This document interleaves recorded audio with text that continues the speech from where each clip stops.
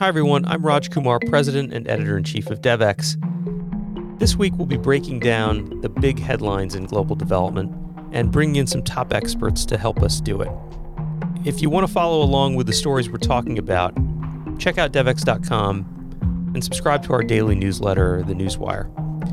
There's a link in the description. Follow us along on Twitter and you can see many of the stories we're talking about today, and we'd love to hear what you think. This is This Week in Global Development.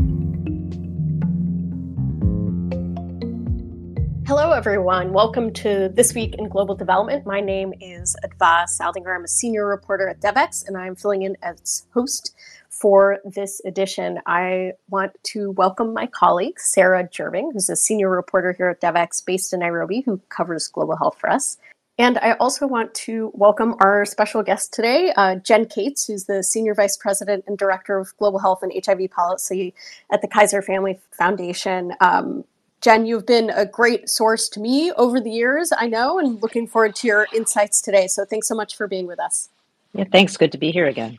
So I wanted to actually start with an interesting tidbit that Sarah told me earlier today. And Jen, I don't know if you remember this, but Sarah told me that you were her point person on a Kaiser Family Foundation funded fellowship that she did 10 years ago, which was her first foray into global health reporting. So happy we could have a little reunion today. That's right. That's great. Hi, Sarah. Happy decade. Hi, Jen.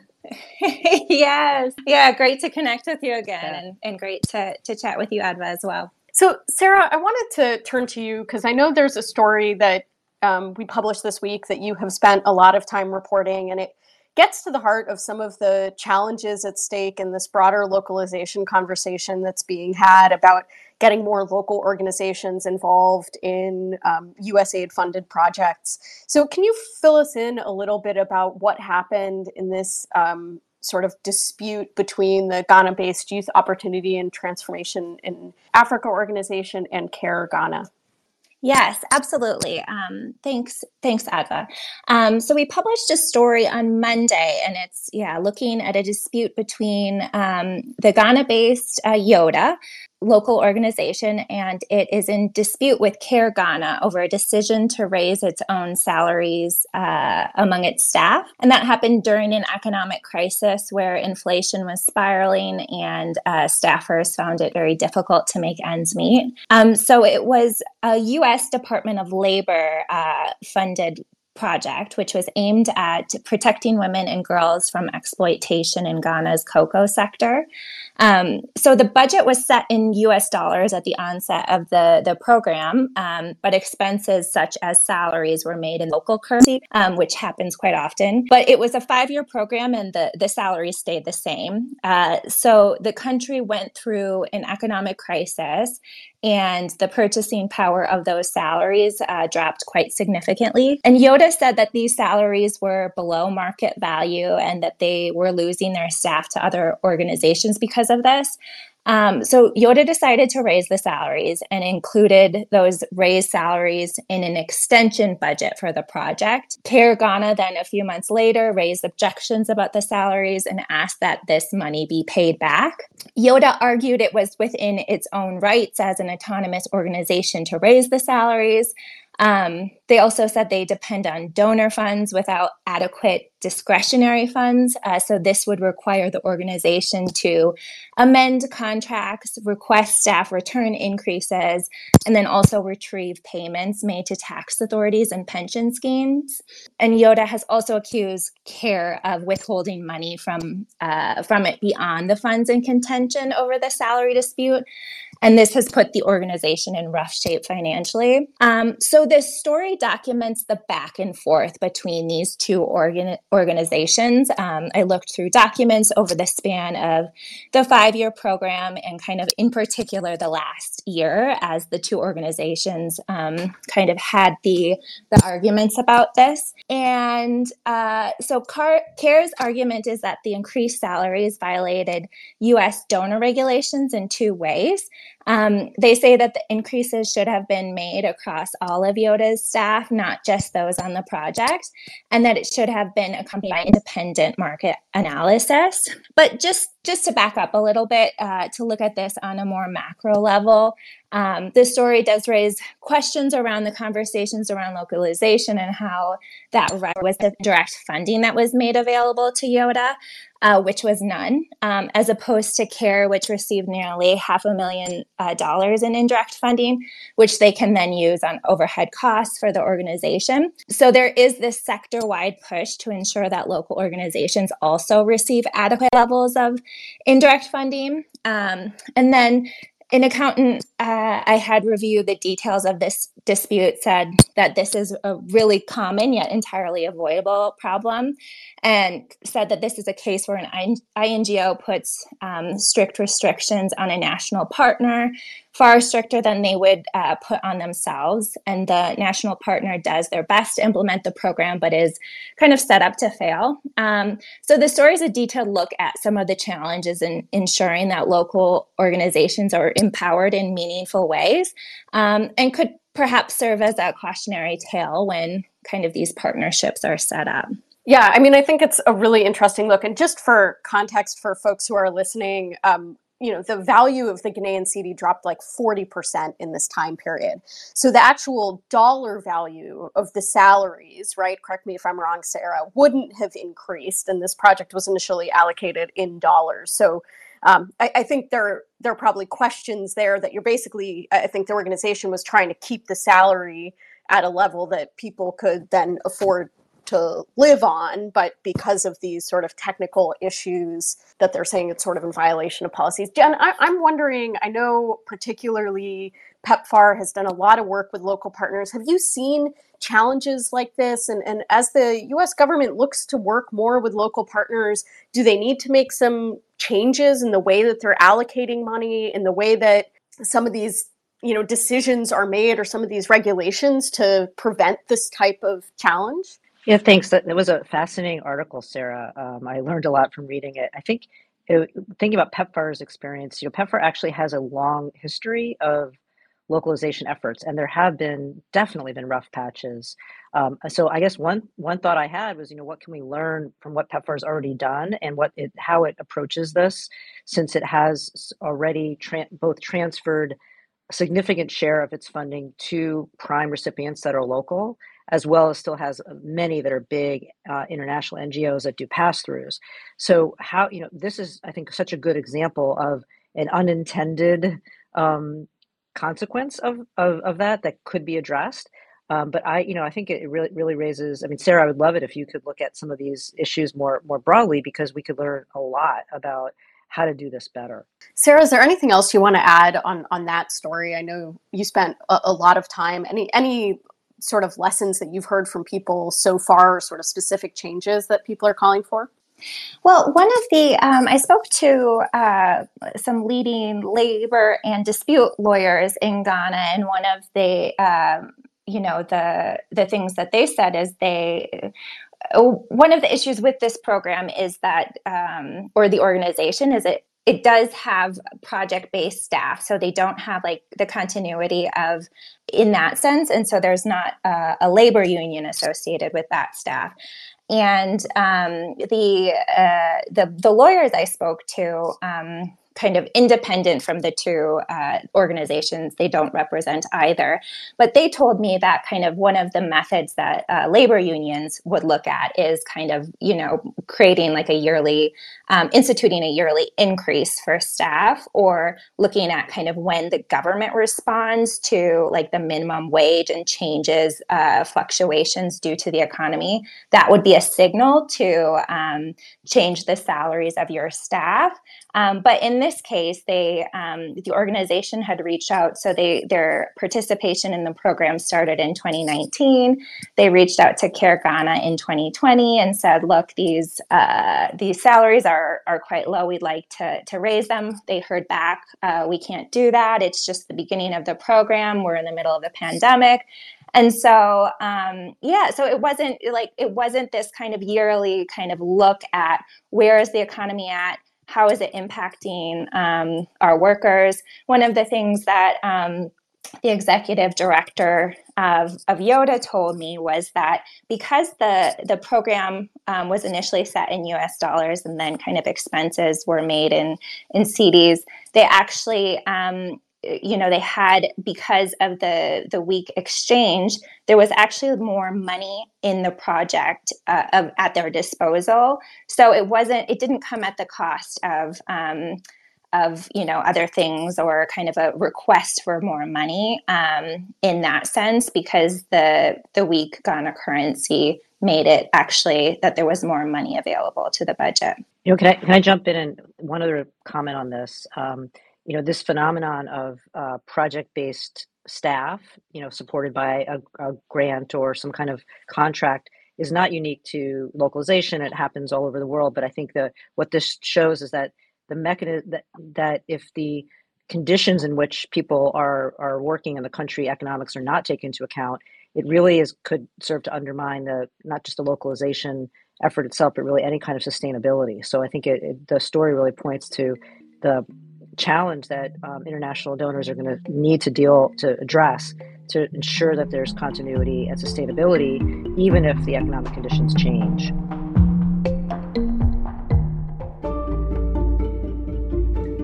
The world is facing a range of health threats, from an increase in disease outbreaks to the health impacts of climate change.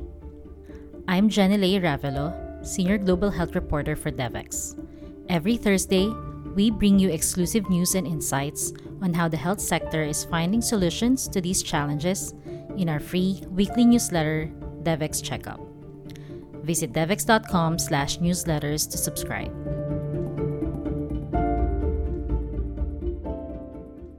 We had a couple stories this week that looked at sort of trade policies. One of them, my colleague Rob wrote, which was looking at a European Union law to tackle deforestation.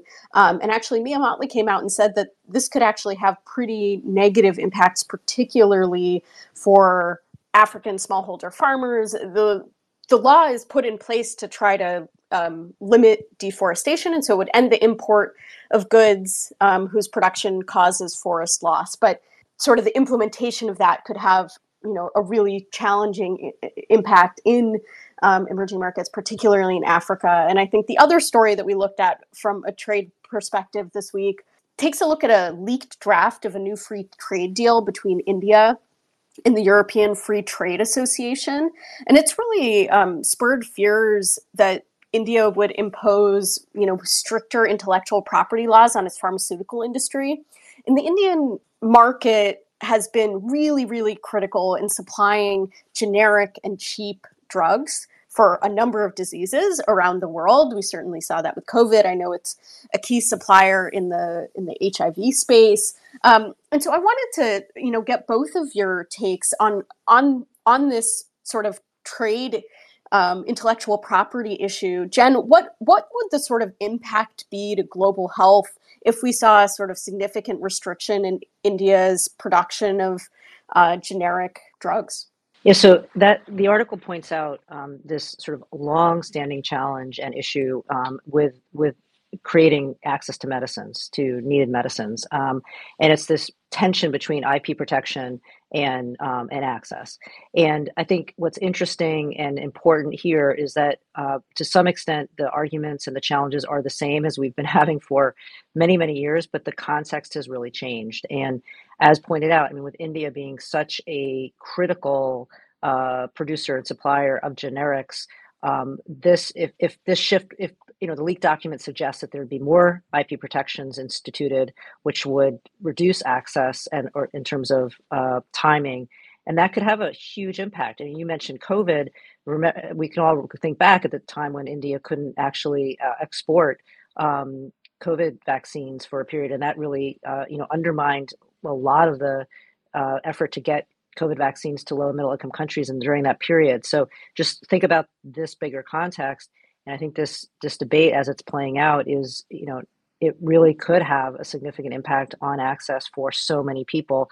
But it also just speaks to this larger sort of nut that we haven't cracked. How do we resolve these tensions that are going to be between industry and access and need for drugs where we have such shortages. Because the argument that industry makes is that if you don't have sort of these limitations on or restrictions around intellectual property, that it's going to limit sort of the incentives for the private sector to do R&D and to innovate and to create new drugs. I mean, what do you make of that argument? Is there a middle ground? Yeah, so that argument is not a new argument, and it's been made over and over again. It's made in the United States. It's made outside of the United States.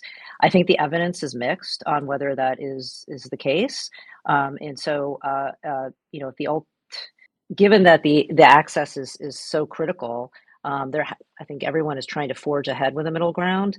But recognizing the new context and the critical role that India plays, it seems like there has to be some kind of different pathway to address this challenge. I mean, I think in that context, one of the things, Sarah, that you've been following, I think is particularly important, which is efforts to ramp up pharmaceutical manufacturing on the African continent, right? To build supply chains on the continent that maybe make it, less impacted by, potential decisions elsewhere. But there have been challenges there. Local producers are struggling to achieve financial sustainability. I know we released this list of 24 development organizations to watch this week. And two of the organizations on there are really sort of dealing with this pharmaceutical challenge. And so I'd love to, get your take. I know one of them is the African Medicines Agency. How could that help change the equation if that finally gets up and running? Absolutely. So that's been a huge priority of African leadership in the wake of the pandemic, is to really build that kind of public health security. And a huge component of that is manufacturing. And there's something like 1% of vaccines, for instance, that are consumed on the continent, or actually produced on the continent. And the African Union is hoping to increase that to 60%. So there are some initiatives across the continent. There's kind of this idea of creating regional hubs of vaccine manufacturing rather than having this production happen in every country. So we have Senegal, we have Morocco, we have Rwanda, South Africa, and a few other players. So yes, as you mentioned, though, we did launch our 24 orgs in the development sphere to watch this week. And African Medicines Agency is there. It's a new AU agency that's going to be aimed at harmonizing pharma regulations across the continent. That's huge because, for instance, if a local manufacturer is based in Kenya, they cannot access the full continental market. They would need to register their product in individual countries, and that can be expensive, it can be burdensome. So there's a lot to be done kind of in ensuring that there's kind of smooth regulations across the continent. So this new agency will also work to guarantee quality medicines can be produced locally and then sold not only on the continent, but abroad. So they're setting up shop in Kigali and pulling together their governing board. And we're also keeping an eye on when they hire a director general and then kind of fill that office in Kigali with new staff. The new agency is also currently piloting a continental process for evaluating medical products and just launched recently a new technical committee that is focused on pharmacovigilance and safety surveillance. Another one that we have on our list is the African Pharmaceutical Technology Foundation, and that will help facilitate technology transfer agreements between international pharmaceutical companies and African countries. And there's largely been a stalemate in the tech transfer sphere to local manufacturers in Africa. And so we're watching to see kind of what sort of impact this foundation can have. So their new offices are also in Kigali. It's the first year of the operations for the new foundation, and it was soft launched by the African Development Bank in 2022. But yes, they just started work in January and are expected to grow their staff size significantly this year. And then finally, another organization we're keeping an eye on is Gavi, the Vaccines Alliance, which is in a year of transition. Dr. Sanya Nishtar will take over leadership of the organization mid-March. The org retired its COVAX facility late last year. It also launched a new African vaccine manufacturing accelerator, which will, I believe, formally launch in June. And this year, the organization will also seek board approval for its new strategy 2026 through 2030 and launch its replenishment campaign in June. So those are three orgs that we highlighted, and they all have that link to the local manufacturing and prioritizing that. I would encourage everyone to check out the full list, which is featured on our homepage, which has a diversity of organizations in all of the sectors. Thanks, Sarah. Jen, I wanted to turn to you. One, did we leave any organizations off that list that folks should be watching? But one organization that we put on there, and I think Gavi replenishment also, when I think about that, I think about the broader sort of funding picture for global health and foreign aid in the United States. I know one of the organizations we put on there to watch is the House Appropriations Subcommittee on State and Foreign Operations. U.S. government, I think, or the Congress, I think, is close to reaching a deal that would avert a partial shutdown this weekend, and sort of further delays coming up with a budget for the fiscal year 2024, which started on October 1st. And so I know, Jen, that you track all this stuff really carefully, and wanted your take on sort of what the funding picture looks like in a year where there are a number of replenishments. We're also World Bank IDA is looking at a replenishment, and a really sort of challenging environment politically in Congress to get funding for these issues approved. Yeah, actually, I love the 24 in 24 list. So I encourage everyone to go look at that. It's a great, not even a cheat sheet. It's really helpful. And when I read it through, I thought of a couple big themes that came out of it. One was already discussed, which is about local manufacturing. And that is, one of the positive trends that I think has come out of COVID, that acceleration of local manufacturing, but it's not an immediate solution, as Sarah was noting. The second big theme that comes out of your list is funding.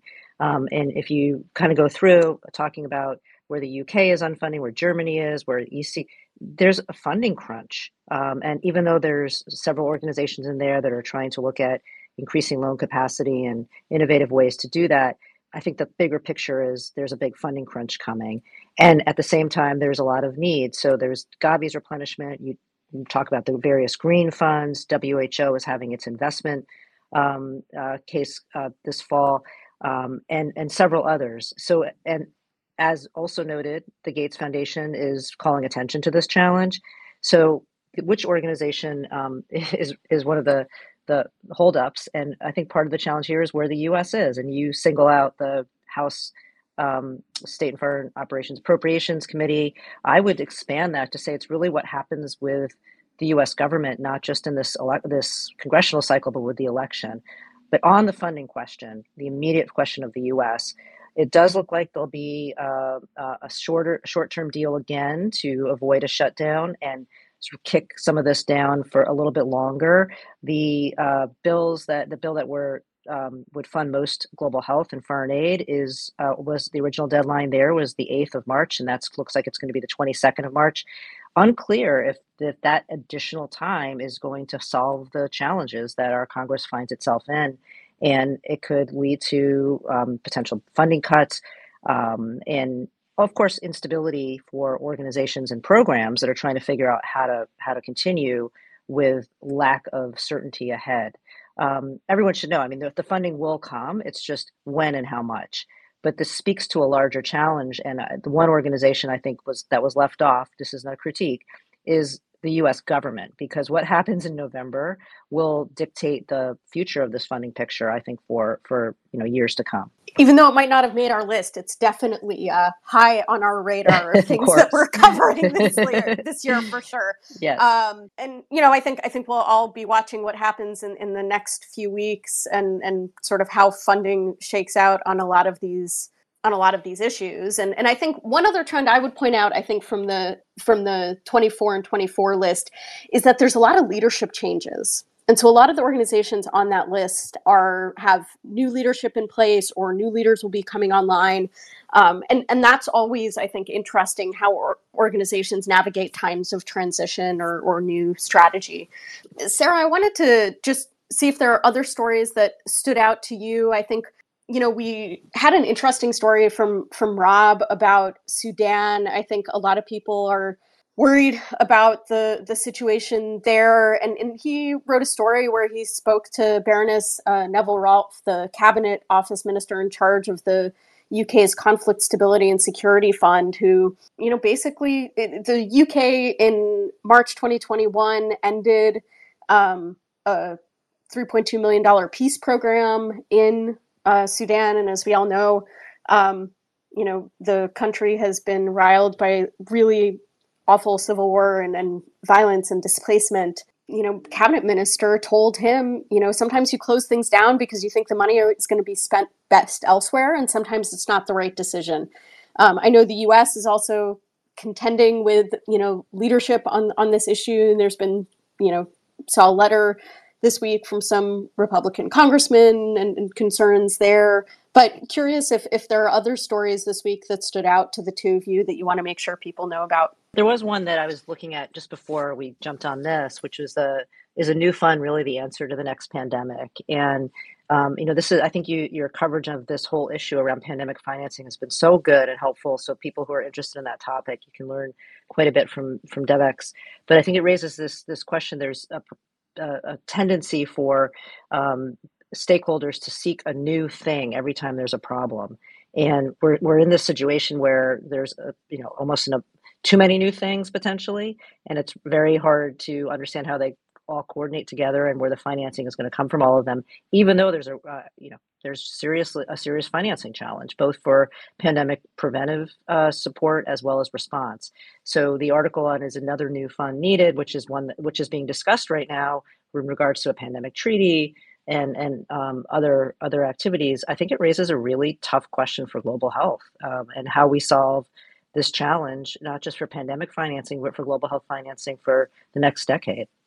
I think just to add another one, we reported yesterday that the U.S. is sending another $53 million to Gaza and the West Bank, which was announced by Samantha Powers, and that will go towards the World Food Program and other international NGOs. And the U.S. had previously halted funding to UNRWA after Israel accused workers of being involved in the attack on October 7th.